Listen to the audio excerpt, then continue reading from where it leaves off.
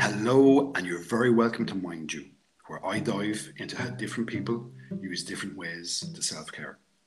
I'm Brian Barnes from Brian Barnes Wellbeing, where I partner with people to create unique wellbeing solutions. Today, I'm delighted to be talking to Belinda Murphy.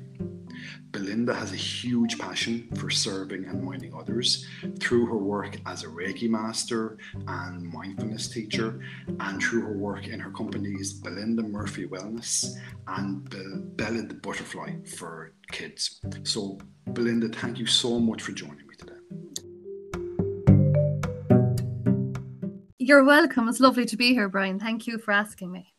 Thanks, Belinda. You're so welcome. And Belinda, can you start off by telling me, please, a little bit about yourself and how you got to here?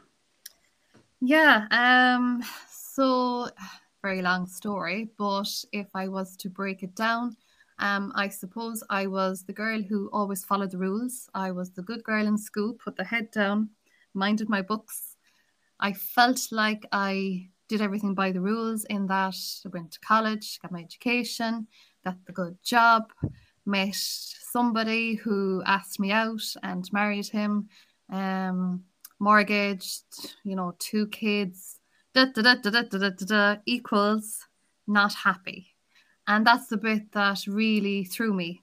In my early 30s, I felt, well, I reached rock bottom. I was bawling myself to sleep every night.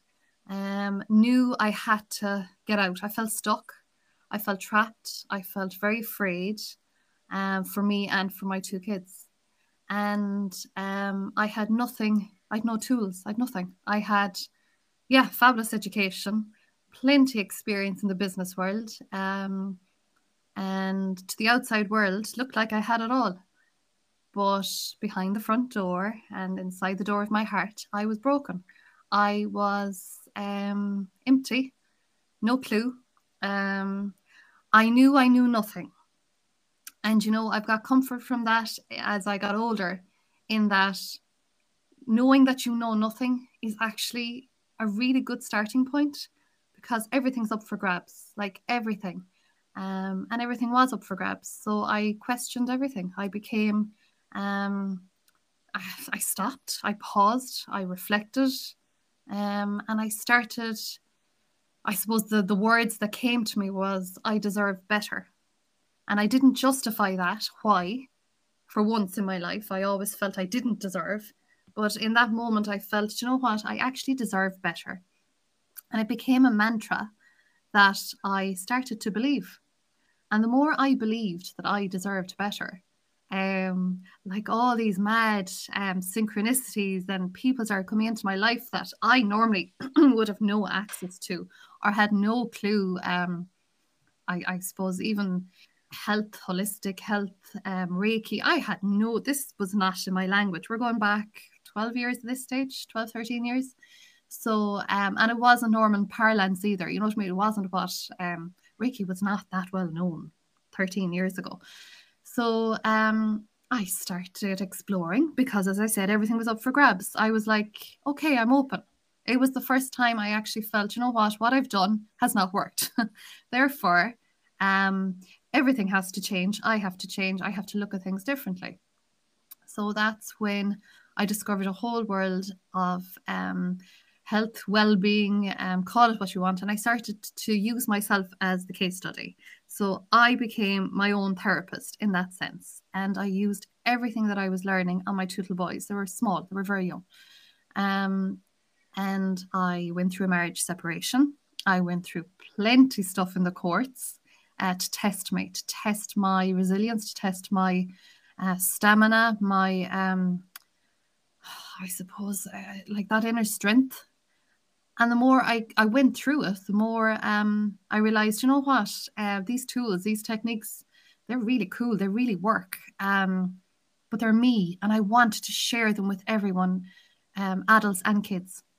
And I became more passionate about teaching in a way that it was to make it more relevant, if you know what I mean, because I've been through the whole education system. I have 3 kids and they're going through the education system, and it just doesn't have a space for teaching emotional intelligence, social intelligence, like the stuff that gets you through life, stuff that we need in our back pocket when we go through those dark places, or when we reach a place where we know nothing.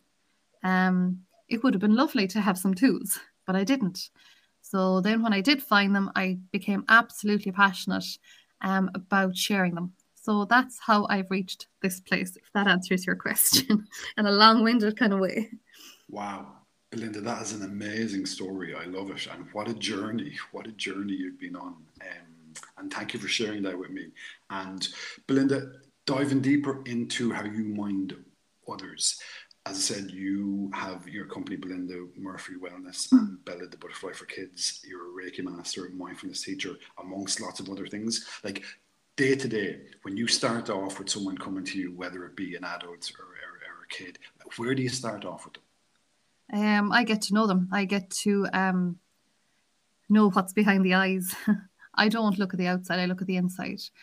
So for some people, it might be, I will sit down and we will, maybe it's a coaching session, maybe it's a one-to-one session, or maybe it's a group of a class to learn tools to look after your well-being. So maybe it's Reiki, maybe it's, I also teach well-being in schools.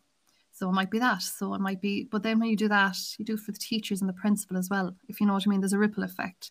The Bella the Butterfly is, it's looking like, well, I've already published a book, and the second one is nearly ready to go. And it's sharing those tools and techniques and those holistic insights that I believe should be on the curriculum, that I believe are, but maybe not on the traditional curriculum. They're on my curriculum, if you know what I mean, that they're brought into the household. They're a book that you read at bedtime to the kids, to tell them about their chakras, to tell them about the different hand positions in Reiki, to explain to them about their energy systems, how it works, and how to balance them for themselves.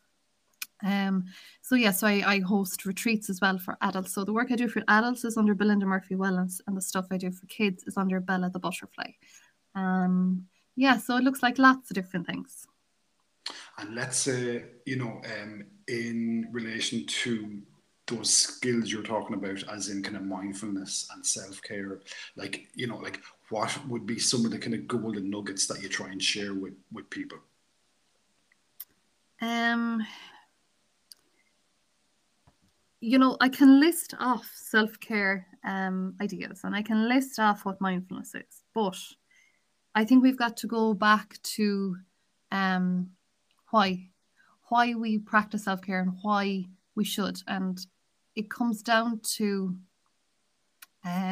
this theory I have, that when you wake up in the morning, you live each day like it's your first and your last. And what I mean by that is that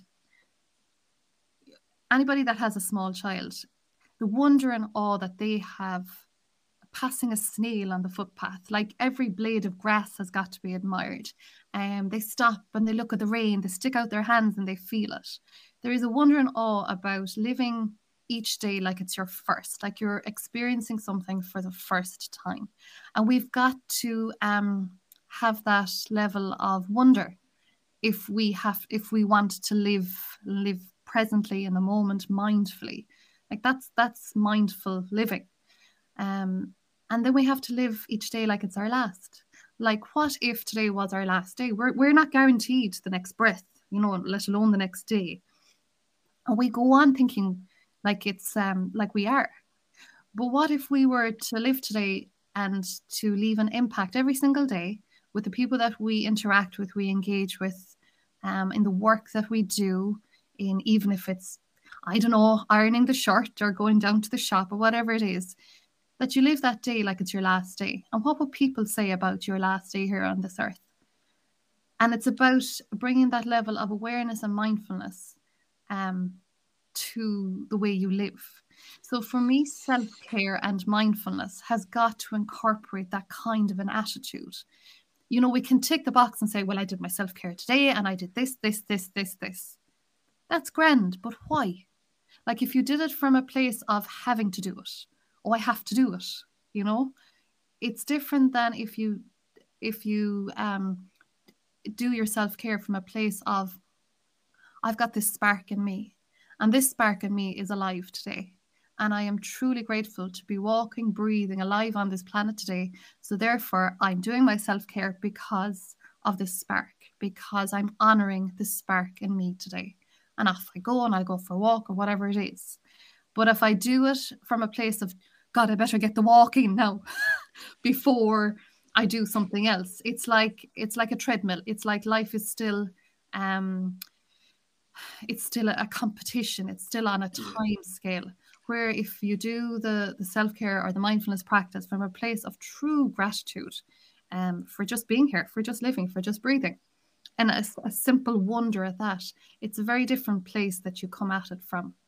Absolutely. And I suppose, that image of being on the hamster wheel, Belinda, Yeah. that, we've been trained to be on, like society, culture and society. And, ever since the Industrial Revolution, like we've been trained to be on this hamster wheel. And, if you put self-care down on the to-do lists, like that spark that you talk about, you're pretty much putting that spark out. If it's just a tick box or like part of that kind of to-do list. So to see yourself as that spark, and that means having self-love, self-compassion, self-kindness, which again we're not, as you said about schools, like we're not taught to do that, are we? No, and I mean, I read something very interesting this morning. So we have our IQ, our intelligent quotient, which is, I suppose, the main focus of the education system: reading, writing, math, whatever it is that you do, and it's the main focus. But we have all these other aspects to our being. We've got our emotional quotient, which, yeah, they're getting a little bit better at by introducing certain kind of mindfulness classes or well-being classes, but probably only because they have to. Let's put it like that. Whereas when you bring that level of empathy into the classroom and teach it in a way that the kids get, you're helping them see that this is how, you bring it into the real life workplace. Somebody who holds the door open for somebody or remembers to get somebody their coffee in the morning will actually get further in that workplace rather than what's between their two ears within intelligence. There's only so far you can get with that intelligence quotient.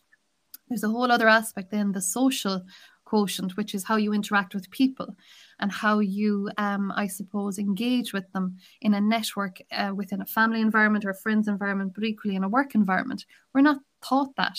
It's kind of you either have it or you don't kind of a thing, and tough luck. Whereas it's not nurtured. We're not in school. We can have little groups, and the more kind of work groups we have, the more we learn the whole I suppose forming and norming of groups and everything. That's super important because that's the way the workplace works. But that's not really taught, if you know what I mean. And the other aspect then that I learned today, here's a new one for me anyway, I don't know about you, is adversity quotient, AQ.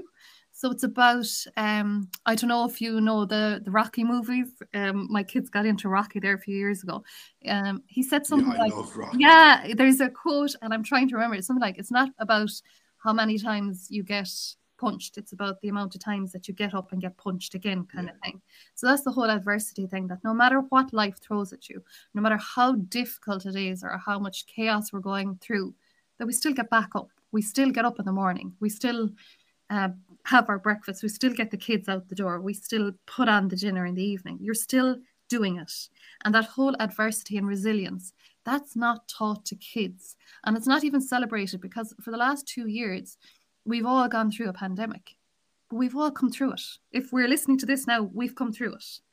Whatever way we look now compared to 2 years ago, we should celebrate the fact that we've actually come through adversity. And it's that whole warrior spirit of engaging in that spark. And no matter how much it's punched or bet, it's like it's still alive and it's still burning. And we still hold that level of honor for it by practicing self-care. And teaching that to kids, for me, is it should be a priority. Absolutely, yeah, because I have 3 kids myself, and they're almost 13, 11, and 8. And like that, I do a lot of kind of, let's say kind of gratitude, and, you know, even just last night we were talking, my eldest daughter, who's nearly 13, her best friend in school, her dad died suddenly, like a couple of days ago. So we were talking about that last night, and just talking about saying a prayer for, Yeah. and we're not overly religious, but like just kind of keeping them in mind, sending them love, Yeah. And then I got them, we were sitting around and I said, right, let's pick 5 things that we're grateful for each other. So we each said 5 things about each other, so like, and Yeah. then we kind of, like we said, well, okay, what are some of the things we could maybe improve on a little bit? And, there was lots of kind of like, like more, just being kind and being considerate. And, so like, again, it's just to have that open conversation, because I tell you, there was no conversaation like that when I was a I kid. know, I Do know, you know what I mean? I So I know. suppose, and even though I know I've done all the research on mindfulness and gratitude and self-care and mental health, as you said, it's actually sitting down and doing it with your kids. Yeah. And, and because you're not used to it, because again, like there's, not many families have these conversations. So it's kind of bringing it in kind of, in day to day kind of, chats and, Yeah, it's the being it. yeah, It's the practicing and being, being it, and being it in the environment of the family or in the environment of the home, through daily chores that are chores. And if it's putting the kids to bed when they're upset, that's an absolute place that you should bring it in. And that whole gratitude thing, I did that with the boys for years. It's a lovely thing to do. We used to do what was your favorite part of the day, yeah, because it was just the way that they'd, I suppose, reprogram the thoughts, and convert them to positive ones. But I have a little 5-year-old at the moment. You talk about me being mindful. Anytime I say to her, so what are you grateful for today? What's your favorite part of the day? She always says, no. And I love it. And I could be just, wow, and it's like, all right, do you not remember when Nana gave you sweets earlier? And she does remember it. But her most favorite part, she'll always say, no. And that's what we wow. should have. Like, That is it's so very cool. zen. That It's is so very cool. zen. It's It is so cool. like right now, Yeah, not getting the sweets, not yeah. getting the sweets And tomorrow, that's now. it. And that's the thing. And it's just kids, yeah, kids have it.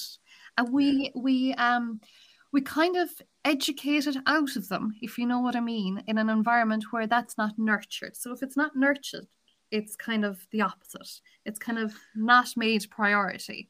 So then it's up to what goes on inside the home. And I think it's very important that we have these conversations. And you spoke there about your eldest and the whole conversation around grief.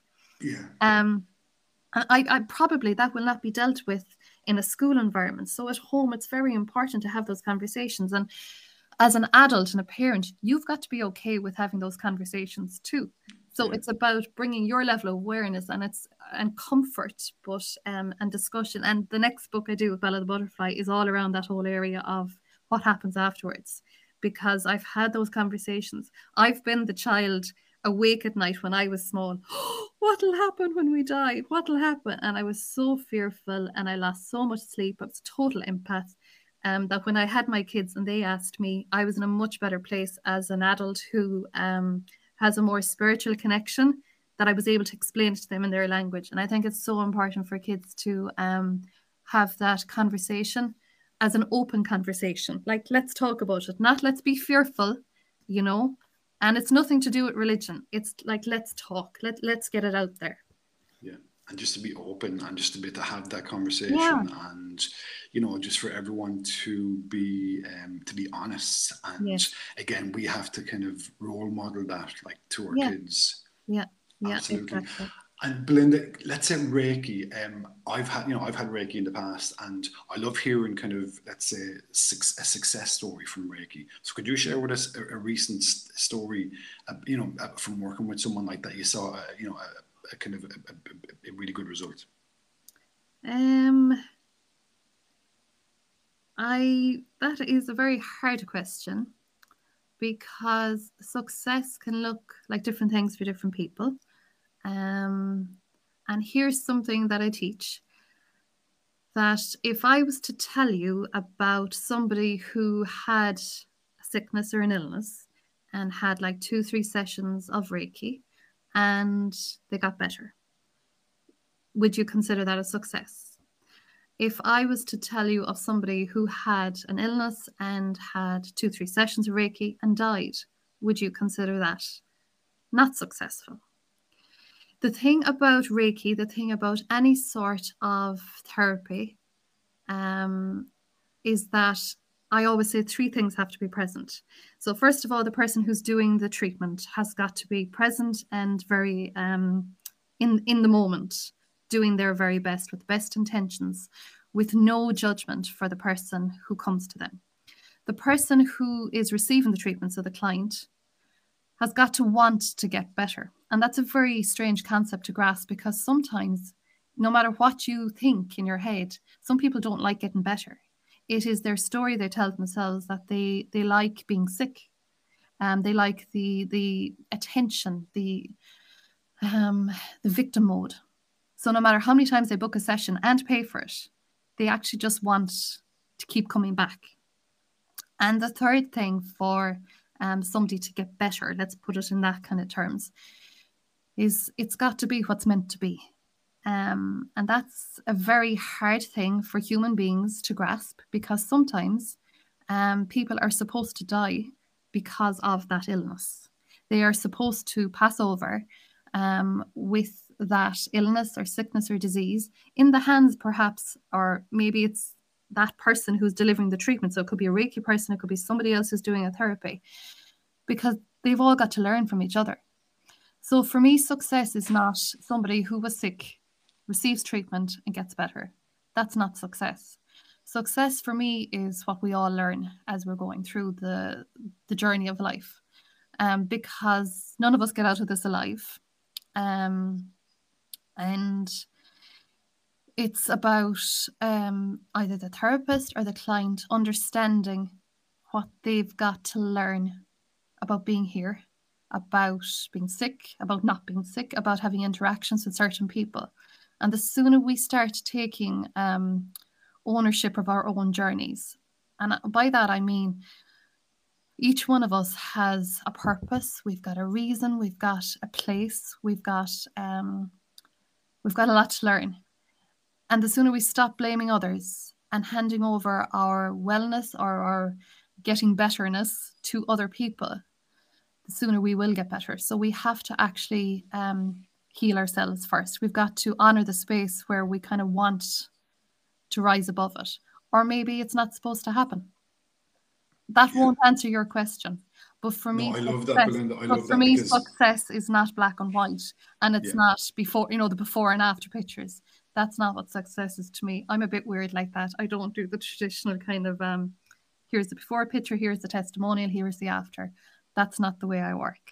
Absolutely, because I love that because it's about the journey, not the destination, and there's a lesson in everything.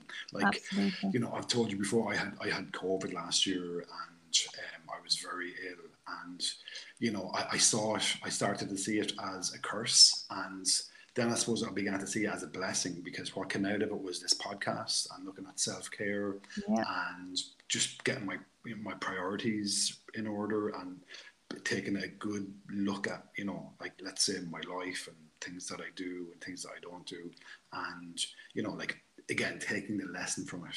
And I suppose that's the gold dust, is to take the lesson from everything.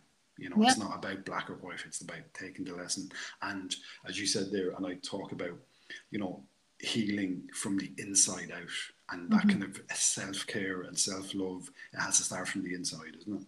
Absolutely, yeah. It's that spark I keep talking about. You've got to love your own spark. You actually do, and you've got to honor it and be grateful that you have it, and dust it off.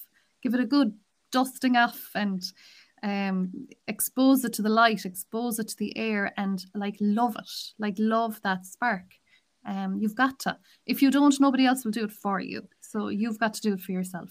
Yeah, and to cherish it and to mind it and to be grateful for it. Absolutely, absolutely. Well, Belinda, thank you so much for sharing that with me and the amazing work that you do. And can you tell me now how you mind you? So if I was to say that pre-COVID, I was good, but the blessing that has come out of COVID for me is my whole area of self-care and how much I value it and how much I actually set time aside absolutely every single day to look after myself. And I'm not giving it up. I've been kind of, boundaries have got pushed since we were kind of coming out of COVID. There's places to go, there's people to meet and stuff like that. But there's certain things I'm not compromising on. And the main one is self-care for myself. And boundaries as well. So boundaries for me is part of self-care, like who you let into your life. I only want to do what I want to do, what I absolutely love to do. Every morning I move. So some mornings it's a walk, some days it's a hike, some days it's the gym session. It's up to an hour every single morning, and I'm not giving that up. I do my Reiki every single night on myself. That's how I put myself to sleep every night. If I wake in the middle of the night to go to the toilet, I do my Reiki back to sleep. So I at least get possibly an hour and a half every day of Reiki on myself. That's the staple, like at either end of the day. The bits in between then are all about diet, nutrition, loving my spark, doing what I love to do. That whole thing of being in wonder and awe, stopping when I see a rainbow. I'm a totally, like, I'll stop the car. I will stare at the sun. I will take pictures of orbs. I'm truly blessed to live every day. So that whole self-care piece, it looks like different things every day. Boundaries, good food, good people. You know, I do yoga on a Thursday. It's just different things. I like music on in the background, but you have to do what you love. And what works for me doesn't work for somebody else. Like some people might like baking and cooking. I don't. That will not do it for me. So I know what it is that I love to do. But I've put time aside at the beginning and the end of each day. And that's kind of my space where I give thanks and gratitude as well for the day. Or even before it starts, I'm like, okay, I have the day planned. However, I've plenty of room for magic to happen. So I kind of make a little wish, kind of going, so whatever magic wants to happen, I'm open to it. So, and I do that during my morning session or afternoon session. You know, you can plan away, but you've got to make room for the spark to play with magic as well. Absolutely. And I love the idea of, again, minding your spark and keeping it kind of glowing and being grateful for it. And that kind of sense of magic that, you know, like I think Walt Disney said, if you don't believe in magic, it'll never happen. Exactly. So it's just having that belief and, again, having that kind of sense of wonder and awe and excitement. I love that, Belinda. So thank you so much for sharing that with me. And where can people find you? So I'm on Facebook and Instagram with both businesses. So it's at Bella the Butterfly Love, or you can find me at Belinda Murphy Wellness. And your website is? Bellathebutterfly.ie or belindamurphy.com, I think. Sorry. Okay, cool. Have a little Google, yeah. I'll put a link to those links on the podcast, and that's where people can find you. And Belinda, thank you so much for sharing with me again, like that amazing journey and that toolkit that you have, you know, and how you help so many people. And again, for just reminding me about that spark that we all have that we need to nurture. And it's easy to forget, but you know, just to kind of constantly remind yourself of, you know, like minding your spark and minding that sense of magic. So best of luck with everything that you do in the future. Thank you so much. It was a pleasure. Thank you, Brian.